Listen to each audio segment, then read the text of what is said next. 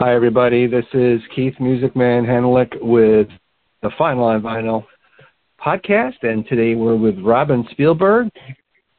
Hi, Robin. Hi there. How are you? Good. How are you?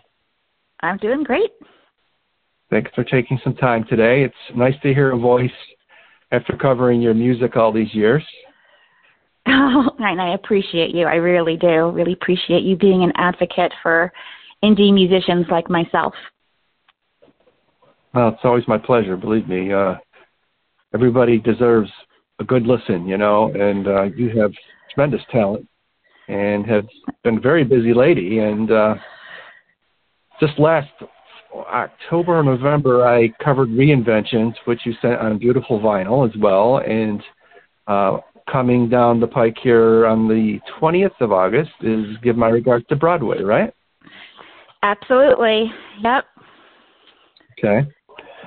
So just what I'd like to ask first is to just get a little background so people can know, from whence you came and when did you start playing piano and what were some of your influences, things like that, if you'd like to share. Well, sure. I come from a pretty musical family, and I don't really have recollection of not playing the piano. Answers your question. I started lessons when I was 7, but I've always played. I played when I was like 3, and I was born, luckily, with a really good ear, and so I was able to pick out tunes from the radio or tunes my mom was singing in the kitchen. So I probably was the first piano student my teacher had that insisted at age 7 on arranging Broadway show tunes. I didn't think it was different at the time, but I started arranging show tunes when I was 7. We lived not far from New York City, and my father worked in Manhattan. And whenever there was a new Broadway show that opened, he would come home with the vinyl, and we would listen to it over and over and over and over until my sister and I knew every single word. And then it was at that point that I wanted to learn the music on piano and would kind of beg. And my teacher, because I was learning, classical repertoire, she's like, sure, it's fine, it's dessert. So as long as you do all your Beethoven, Bach, and Brahms and all the exercises, we can do this as a little treat at the end. And so she started teaching me chords and chord patterns and ways of reading the music more like a map versus literally, which I have to say was the handiest skill I've ever learned, because having that skill kept me employed in New York City for 12 years in piano rooms and hotel lobbies. So that was invaluable to be able to learn how to improvise and arrange music at such an early age. So like a child prodigy, that's for sure. Well, I didn't realize that at the time. My teacher, I had several teachers, and when I was about 16, apparently my teacher when I was 16 asked my mother, or told my mother, that it was time to start getting serious and think about conservatory and where I would end up, and audition material. And my parents were like, "What? You mean she's going to do this for a living?" And he said, "Of course. She has enough talent to do this for a living." And my mother said, "Well, how do you know?" My teacher said, "Well, I don't know. We'll give it 20 years and see." And my parents said, "That's it. You're going to college." Because, my father's father was in the NBC Symphony with Toscanini and played for the Metropolitan Opera House, and they were very poor. They lived in Brooklyn and were very, very poor, and lived through the Depression in 1929, and, it was no way to make a living, especially for a woman. So off to college I went. I didn't go to conservatory, and I majored in theater because I couldn't do music, so I found my way back and started, They weren't that pleased about that either. But I majored in theater, and then so I was both involved with music and theater, and of course then musical theater, and then I started writing musical theater and had a couple of shows that ran off Broadway and playing the piano and acting and different things. And it all just came full circle eventually, what I was meant to do. Okay. So this Broadway tribute that you've created was long overdue? It was very long overdue. I mean, it's not like I've never recorded a Broadway show tune. I have, but very long ago. In 1995, I did an album for North Star Records that had a few show tunes on it. Some things from the Fantastics, I think, that ran off Broadway. And then in 2002, I did an album called With a Song in My Heart, and that had a couple. But, during this pandemic, I found myself, like so many other people, just really missing live theater, really missing the excitement of being with a group of complete strangers and watching a live performance that will only happen once exactly that way and never again. And I missed it so much. And so when I heard that, Broadway was really struggling as well and shut down the way it did, it hasn't shut down like that since 1918 with that pandemic. It's starting to come back now slowly, and all 41 theaters are supposed to be open this fall. And I thought, well, what better way to, write a love letter to Broadway than recording the tunes that I consider really classic, the ones that really helped shape me and my style. And so that's what I did with this particular album. They're really classic songs. There are not a lot of there are no new Broadway songs on it. It's stuff from Man of La Mancha and, West Side Story. It's very, very classic. And right. I recorded a load of them and then narrowed it down to 20.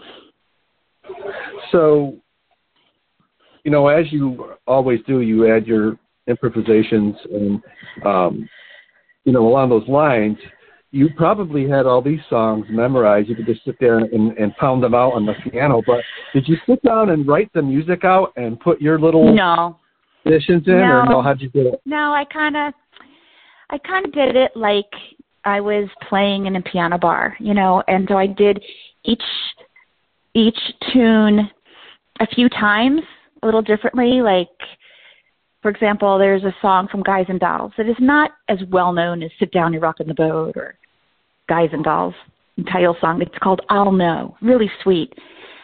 It appears on the record kind of in swing, and I recorded it that way. I recorded it more like a ballad. I recorded it, a few different ways. And then in balancing the album, my husband who produced it, we picked this rendition because it gives more balance to the album. It has a swing to it. So that's what pretty much I do. When I write my original work, when I do an album of original work, I definitely sit with that for a long time and have that, note for note how I want it to be. Right. But when it comes to covers, I can't help but kind of mess along with it as I go. So it sounds like you found your soulmate with your husband, huh?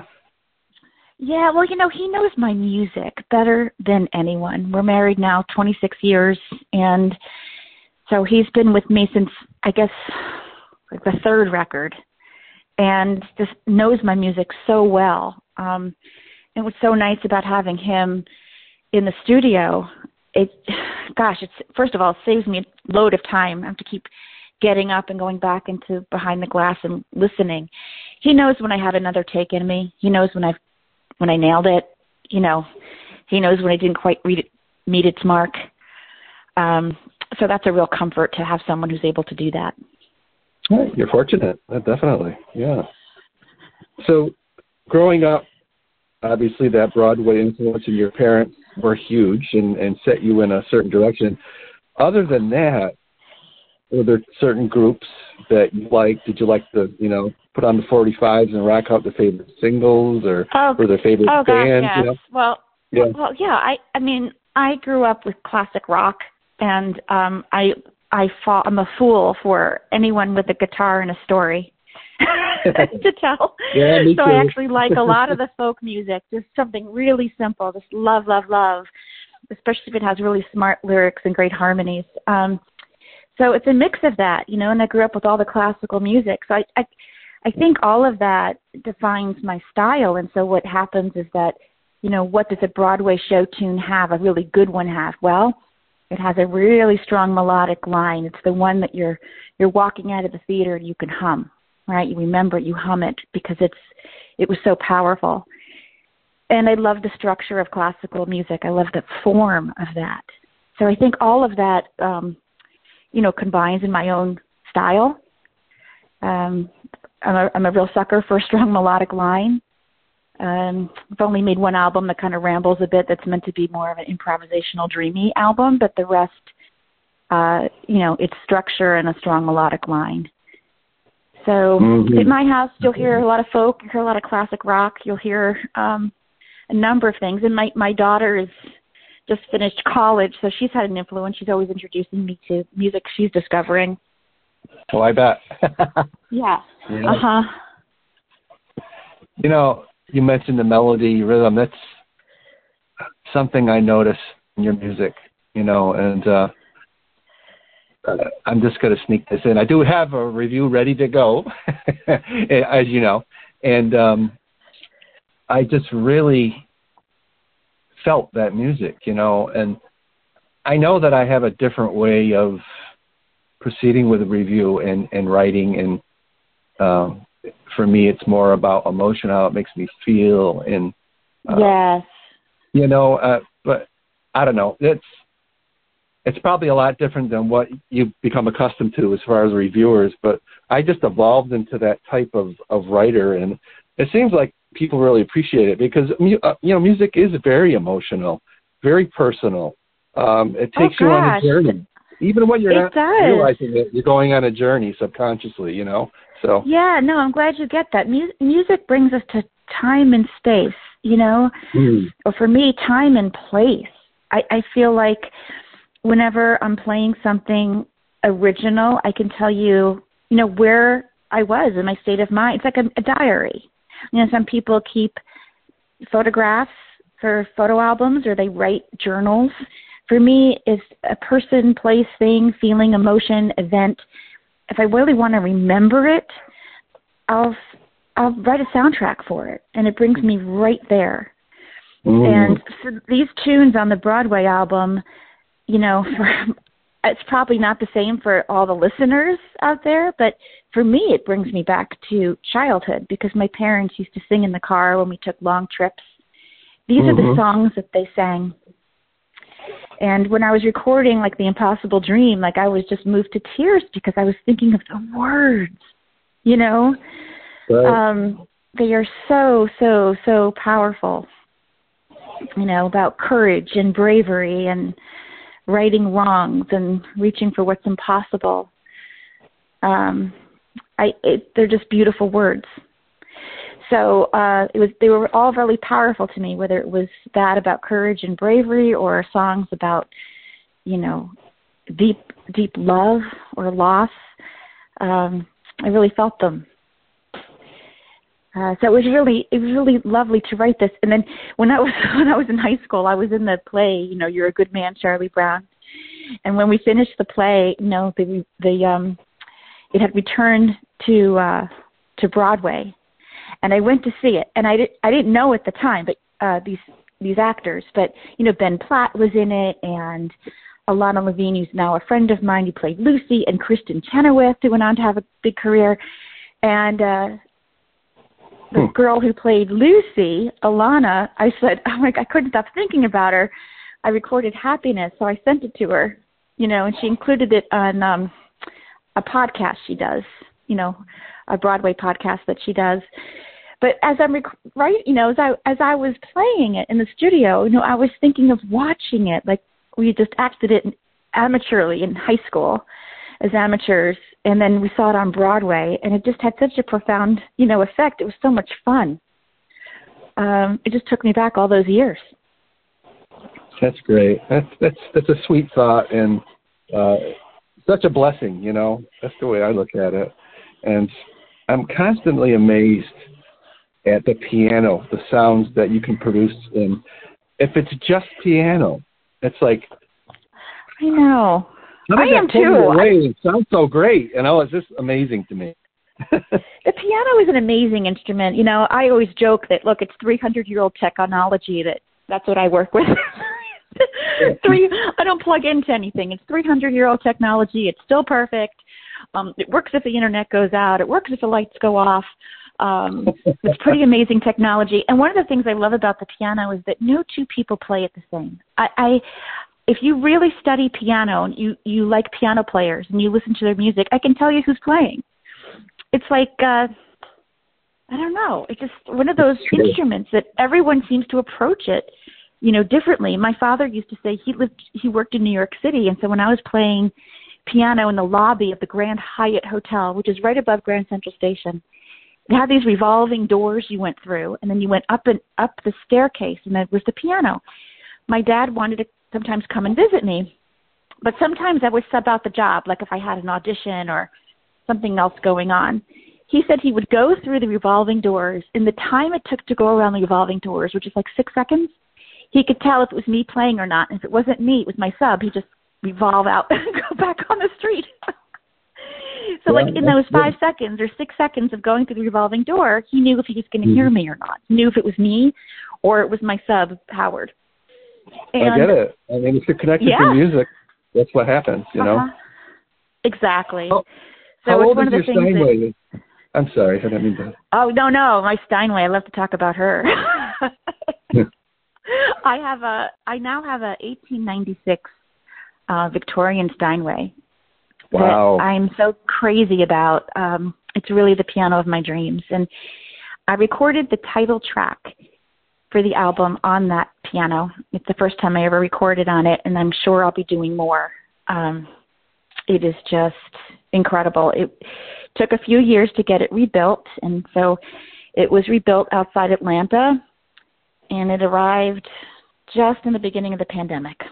So yeah, perfect time. I bought it in 2018, and it arrived, spring of 2020, and it was really perfect timing, because if you have to be in lockdown, you might as well be in lockdown with a really inspiring, perfect instrument. And so that was really fortunate. Kind of kept me sane. This is why I did had so much output during the pandemic. Pretty much recorded 3 albums and put out 2 songbooks and did 125 live streams. So doing one tonight. I do a live stream every Friday and Saturday. You have to keep going as a musician. Like, you really can't. I have so many friends, colleagues that are so worried about going back to touring because they've lost the muscle. They haven't been on the road. They haven't been playing. And here I was in this opposite situation. Like, I've been in the best playing shape of my life and no concerts. Like, this is so unfair. But I have been live streaming. So Friday nights I do Piano Bar, which is all like cover tunes and chit chat with the audience. I've got a nice group that comes, and we do it on Twitch, Facebook, and YouTube. And then Saturdays there's no talking. It's just one 45-minute set of solo piano music. Oh, cool. You can listen to it however you want. Just, I don't know if someone's cleaning their house while they're listening, or doing their dishes or having dinner or reading, and it doesn't matter. When you're in a live theater, there's just very different formats. In your live theater, you're in your chair and you're watching and listening in that experience. And here, you can be multitasking, doing different things, but I'm providing live music. So we're going to keep it up. A lot of people, the novelty wore off and they stopped doing them, but we've continued, and I find it's just as good for me as it is for whoever's listening, whoever needs it. I kind of need to sit and do it. I'm so lost without playing. So you're in good musical shape, that's for sure. I'm in great musical shape, and there are no concerts making me nuts. Just was talking to someone. I was in China in 2019 on tour, and he said, there's a good chance I can get to Japan or South Korea, but probably not till 2023. I'm like, oh, Lord. God. So you got to stay in shape. It's kind of, those Olympic athletes who had to, stay in shape that whole extra year. Right. When they're playing, musicians really need to. It's not kind of like getting on a bike. You don't play for a little bit and get rusty. You feel it. Yeah. Yeah, you just feel it. Is there a charge for your live streaming, or you just do it to stay in shape? No, there's no charge. And so I do them, and people do tip if they want. And like many musicians during the pandemic, I started a Patreon. And if your listeners aren't familiar, Patreon it's fabulous for indie musicians. It's kind of like the old style fan clubs. Remember, you used to send $10 in the mail and you joined a fan club and you'd get stuff. So we send stuff out every month. Yeah. Exactly. I send out posters and CDs and T-shirts and backstage passes and, it's posts and things that I don't post otherwise on socials. So it's a nice inside look, and those people hear my music first, or I might post an album cover, a few different versions, and they help tell me which one they like best. I just had a few people who were on my Patreon came to my show in Maine 2 weeks ago, and it was nice to meet them in person. So, that's a wonderful way also to support artists, and it allows me to, pay for the bump in, we had a stream, get like a bump in our internet. So there's some monthly cost to do the streaming for the technology. Got it. So it helps pay for that. And for the piano tunings, of course, I get my piano tuned twice a month, every other week. So those charges can kind of rack up. That refurbishing that Steinway, I bet you was a pretty penny. Yeah, well, it's funny because I have another piano. I have a Steinway, a 1962 piano, and it needed some work. I couldn't record on it because, I don't want it to be boring, but when you're listening to a recording, it's very different than listening into in a concert hall, right? Because you're taking the microphone and you're literally putting it inside the piano. That's the equivalent of taking the human ear and putting it inside the piano. Well, we don't listen to piano that way, right? We listen in a concert hall. So what happens when you put the human ear inside a piano? You hear all this other mechanical noise. There's hammers and back checks and pedal sound, all kinds of things that you never would think about. So in order to get that refurbished, I got a very, very high price to get my piano refurbished. So it made me think, well, gee, if I'm going to spend that much to fix this one, might as well, fix one of my dreams. Right. At this point, so it's kind of, the car you choose to drive. You can't leave the car in the driveway and never drive it. It has to be driven in order to perform well. So this is a piano that has to be played a lot to perform well and be tuned. Right. It's like us, we have to be tuned once in a while too, right? Yes, that's right. We all need to be tuned. It's been great talking to you finally, Robin. I really appreciate it's so your nice time. to talk to you. Great conversation. And thanks again for all that you do.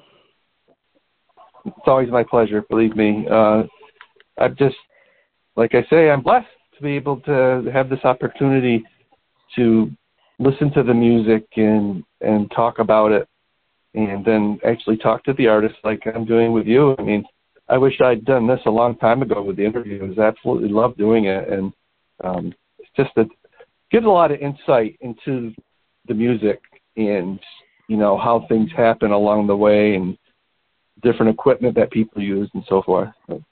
I'm sure we're going to be hearing from you. I'm gonna guess you probably would have something in the works already, and we'll have another album out by around Christmas, right? No, I'm not going to have one out by Christmas, but I will have one out my 22nd album will be in 2022. Oh, okay. So, yeah. And that one will be all originals because this one was, the covers from Broadway. The one previous was me reimagining classical masterpieces, and the one prior was love songs called Love Story. So I'm definitely overdue for one of all originals, and I've already started composing for that. So that'll be out in sometime in the later part of 2022. Oh, okay. Well, I'm anxiously await that, and once again, thank you for your time. Thank you. Appreciate it. Take care now. Okay, be well. You too. Bye-bye.